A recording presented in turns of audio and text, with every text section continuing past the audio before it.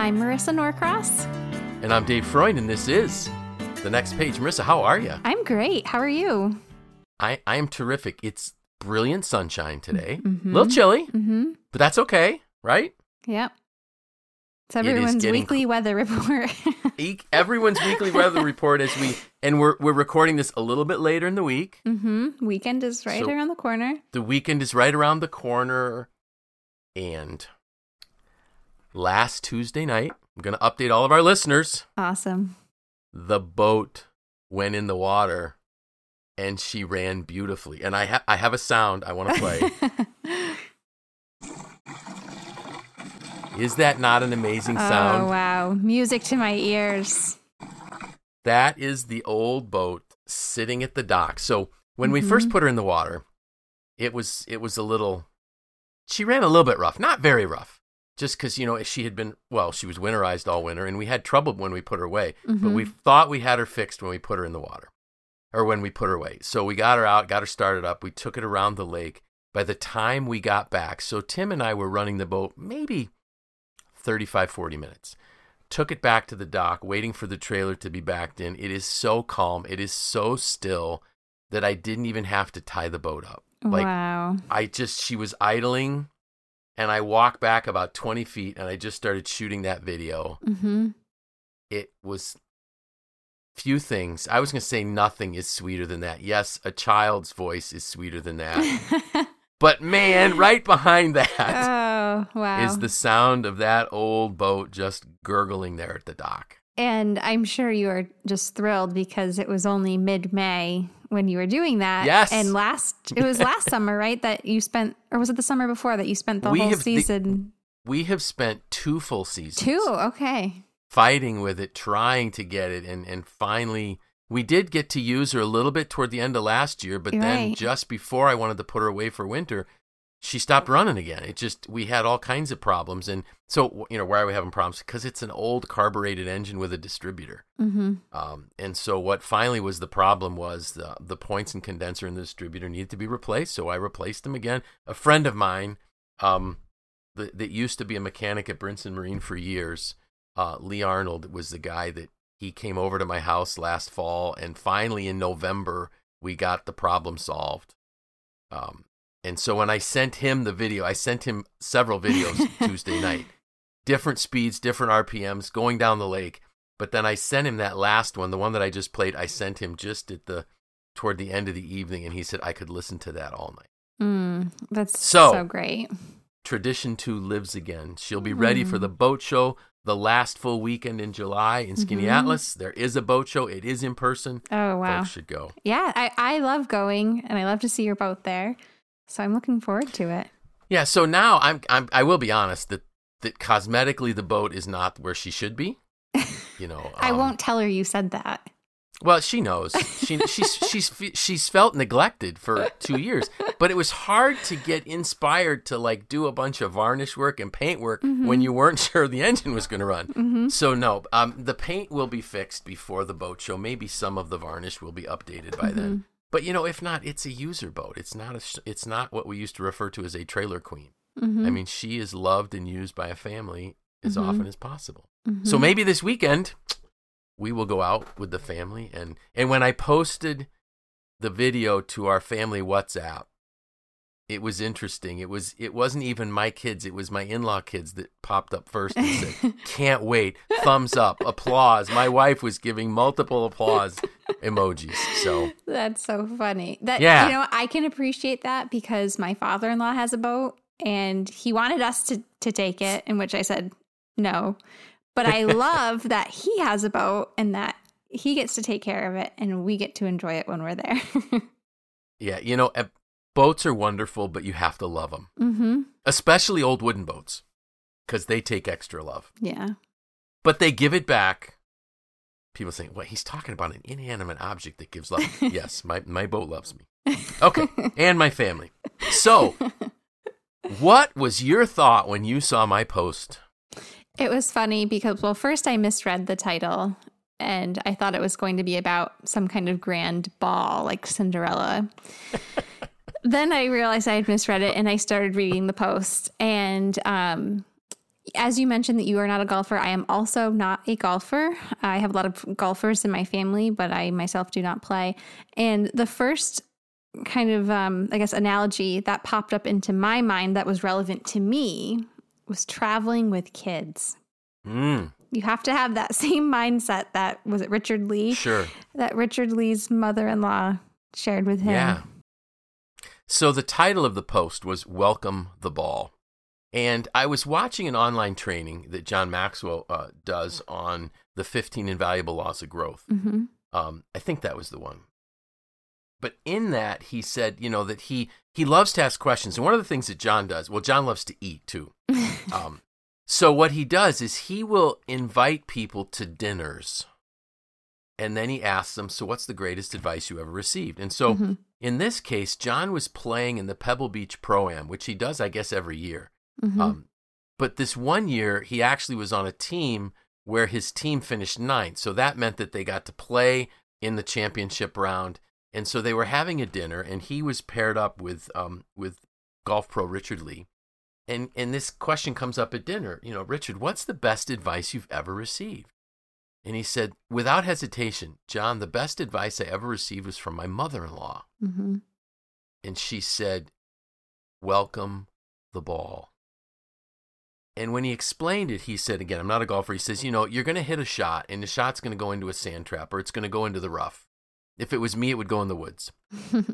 And she said, when you come up to the ball, wherever the ball is lying or laying, whatever they would say, the lie of the ball is not always favorable for you, right? She said, just welcome it. Just embrace where the ball is, and then hit the ball from that welcoming position. She said, if you go up to that ball and you're stressed out and you're angry and you're upset about the fact that the ball went there, your next shot won't be any better. And it struck me because I was struggling this week is what am I going to write about? What am I going to write about? And I had some ideas and I thought, no, this one really is a great one because we can't change what happens, but we can change how we react to it. And so I really looked at this as great advice for all of us. As life drops the ball, and some of the balls have a great lie, some have a bad lie, they're still ours to hit from. That's the position we have to hit from. So controlling that, assuming a positive life stance in any situation that comes will only improve our playing of that ball. That's where you're saying, when you're in a car with kids, you're on a trip, you got to play the trip as it comes. Right. So then I thought, well, okay, so that's a great example. And we told people, so are we done? Well, no, not really. I think we need to help people figure out how do we develop a stance where we can really welcome the ball? Because it's not normal. The normal stance is to react poorly to the way the ball lies. So I threw a couple things out. So I actually, one of my coaching clients recommended a book, which I bought. It's a little book. I haven't read it yet. I just kind of quickly thumbed through it today. The book is titled How to Bounce When Others Break. Oh. What a great title, right? And then there's 2 images. One is a red bouncing ball and the other one's an egg. It's kind of broken but it said 10 Top Rules of Resilient People by Dr. Steve W. Price.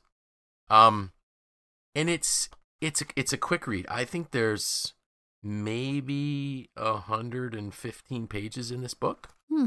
But so I just, I thumbed through that. And so one of the things I got out of that book, and that was it's an acronym FAST, Fast Your Way to Resilience. The F is face the facts, no matter how painful. So if we think about using the golf analogy, the ball is in the rough. It's in the rough. There's nothing you can do about it. It's in the sand trap. There's nothing you can do about it. A is for attitude. Attitude is everything. So face the facts, but develop a good attitude. And Thomas Jefferson said this. He said, nothing can stop the man with the right mental attitude. Okay, that's great. But then he goes on to say, nothing on earth can help the man with a wrong attitude. Like, wow. Nothing on earth can help somebody who has a bad attitude. Only they can help.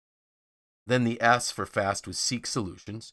And T was touch others. And I thought that was an interesting one. And, engage with other people. Ask for help from other people. Be around other people. So that FAST I thought was a great one.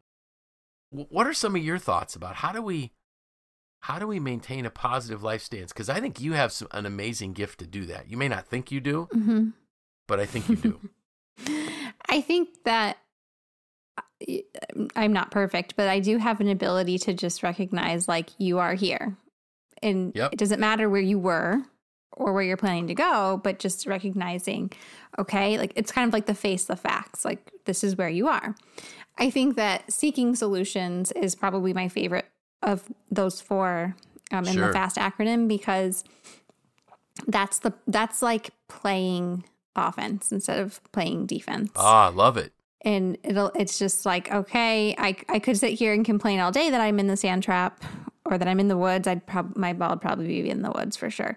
But if you can think of it like, okay, I'm here, I'm in the sand trap. I'm still, 50 yards closer to the hole than I was when I started. And I have a path forward. I think that's really important for resilience. And, I think something I learned from you was reframing failing and looking at it as a first attempt in learning. And I think that really comes into play with resilience, because not everything will always go the way we planned. Some things will. That's true. But a lot won't. And so I think that flexing this resilience muscle and constantly using it just allows it to be that much easier the next time, because it is inevitable. Sure. Absolutely. Yeah. I like that. And, I think it's interesting. I'm not surprised that you would pick seeking solutions, because you are a solutions person. Mm-hmm. Like, I noticed that about you. When your back is up against a wall, you just figure out solutions. You find a plan to work through the problem. Whereas a lot of people just throw their hands up and say, well, there's nothing we can do. And you're like, no, yes, there is. I think one of the things too is making sure we surround ourselves with positive people. Right. Mm-hmm. We've and if you're around, and we've said this on the podcast, you and I are getting close to a 4-year anniversary here for our podcast. So this is episode 207.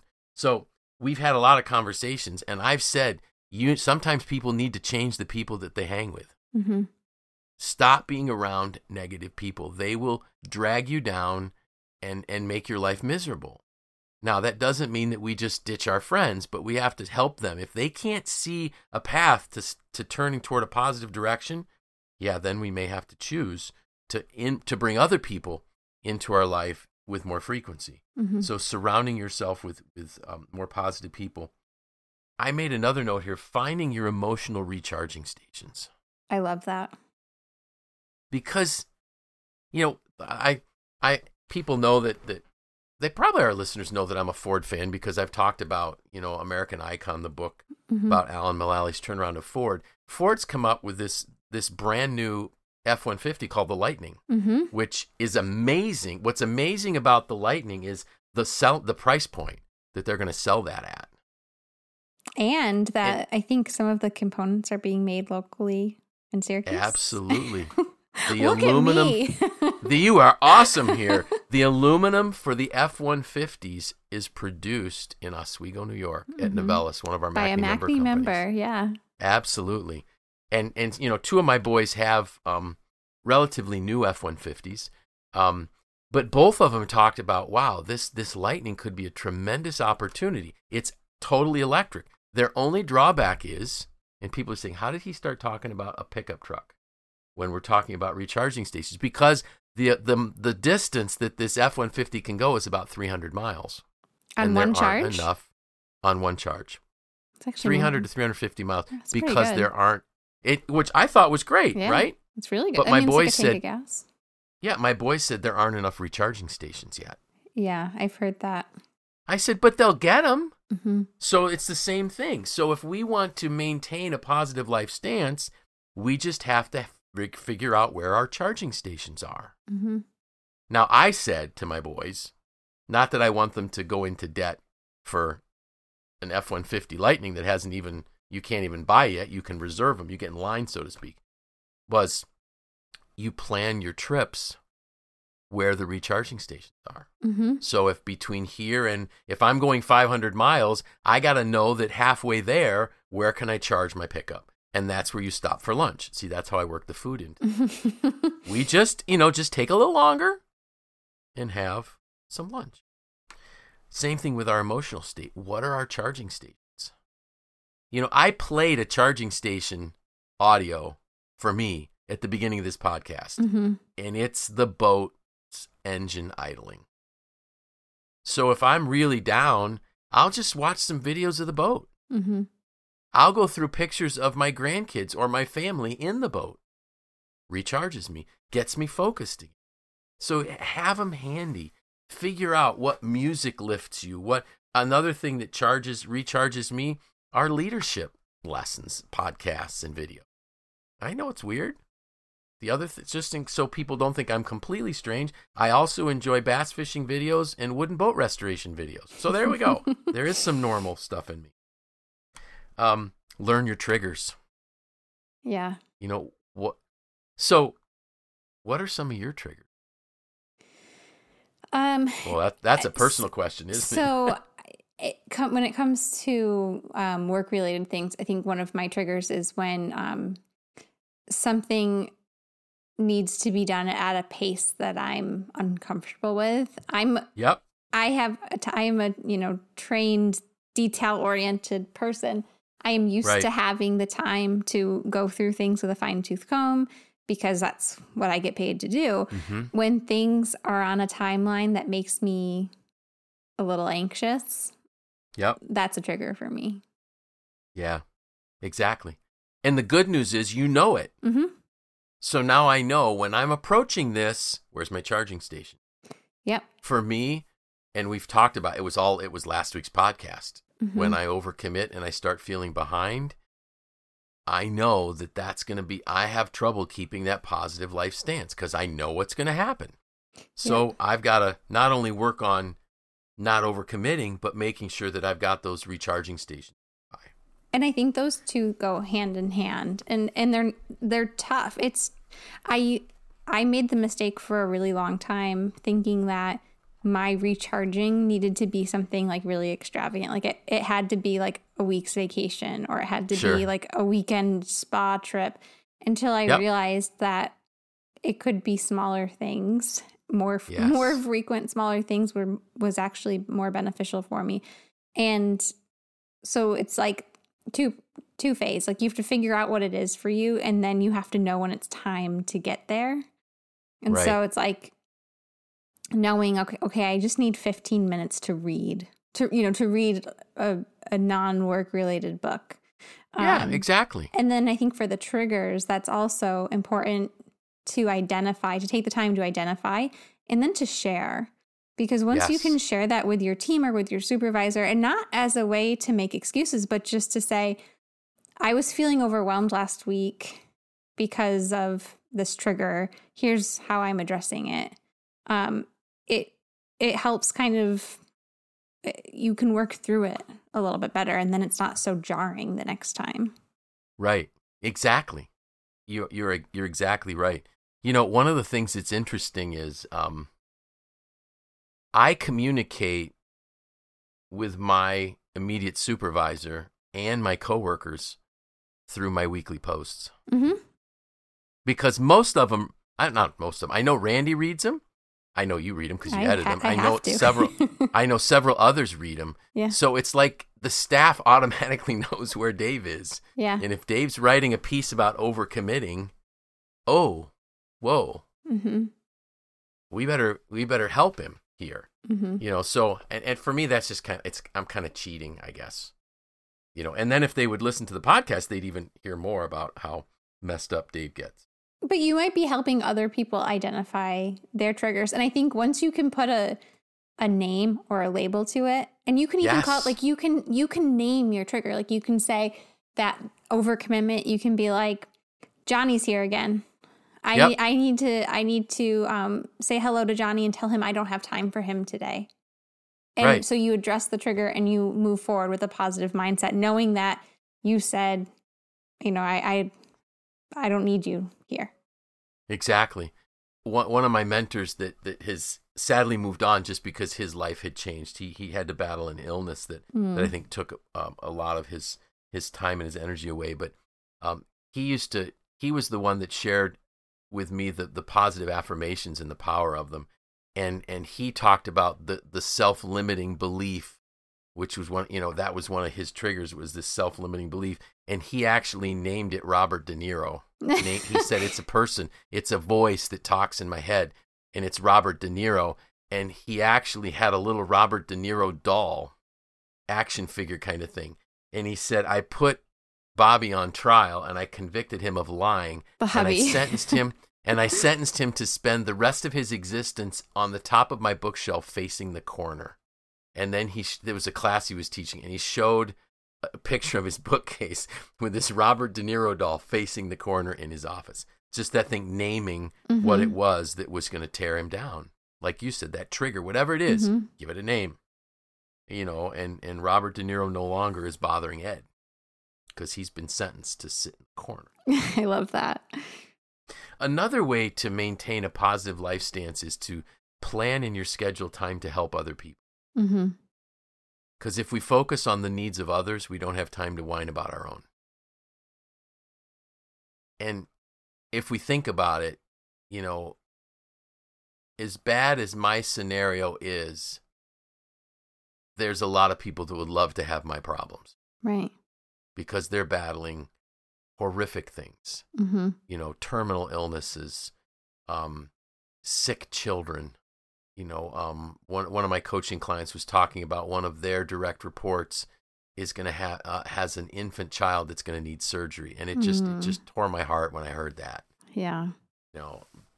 So when you start helping other people and you focus on their needs instead of yours, guess what? Life gets a whole lot better. Keeping a gratitude journal, we've talked about that. We usually do it in the fall, but man, just help you figure out. It keeps reminding us of what's really going well in our life. And we've got plenty. It's going well. Last thing maybe I would want to mention is focus on the present and find joy in little. Because it's everywhere. Yep. Just the day, it's cool today. Yeah. It's pleasantly cool today. Now, maybe people that were unhappy when it was 92, well, today it's nice and cool. Open the window and that fresh breeze just blows right in. Yeah. Little things that can just cheer us up. I think last summer, I wrote a piece about when I'm pretty sure I did, when I was taking one of my walks in the morning. And it was a really warm morning, but I got to this one part in the road where this cool breeze just blew across the street. It was like amazing. It was just, there was a gully with a creek, and it was shaded. And when the wind came through there, it was just so much cooler than the rest of the air. That's what we talk about, like being totally present and finding joy in the small. So what did we miss? What did we forget, or did I not talk about welcoming the ball? Or welcome to the ball, whatever. It's not Cinderella, folks. It's not Cinderella. I think we covered a lot, and I think that Richard Lee's mother-in-law gave some really good advice. Absolutely. So now maybe what I need to do is get a golf ball and just leave it on my bookcase so I can remember this going forward. It's a good idea. I found one in my yard yesterday when I was gardening, so wow, maybe that was a sign. Maybe it was. Maybe that was the sign that you have the reminder and I need to go out and find one. So any exciting plans for the weekend? No, I'm just working on my hobbies and our bucket list. I think I shared that I'm trying to garden. I also decided to take up tennis. Now, yeah. Wow. Tennis. Good for you. My mom plays tennis. competitively now. Wow. And she, I thought it would be a really nice thing for us to do together. So absolutely. We went out for my first lesson last weekend, and this is my golf, I think. I can't imagine myself playing golf, but nope. I am certainly applying, I think, some of that golf wisdom to my tennis game. That's great. Yeah, no, I'm not a golfer either. I could probably watch competitive tennis. Oh yeah. But I probably would never play competitive tennis. I'm playing social tennis. Well, that's good. So, hey, I hope you have some maybe you can get out and play some tennis. Mm-hmm. How about you? Super. I'm going to try to go for a boat ride. I was hoping you'd say that. It's going to be a little chilly. It might be, but you know what? Hey, that's what jackets are for. Yep. So with that, I'm Dave Freund. I'm Marisa Norcross. And this was The Next.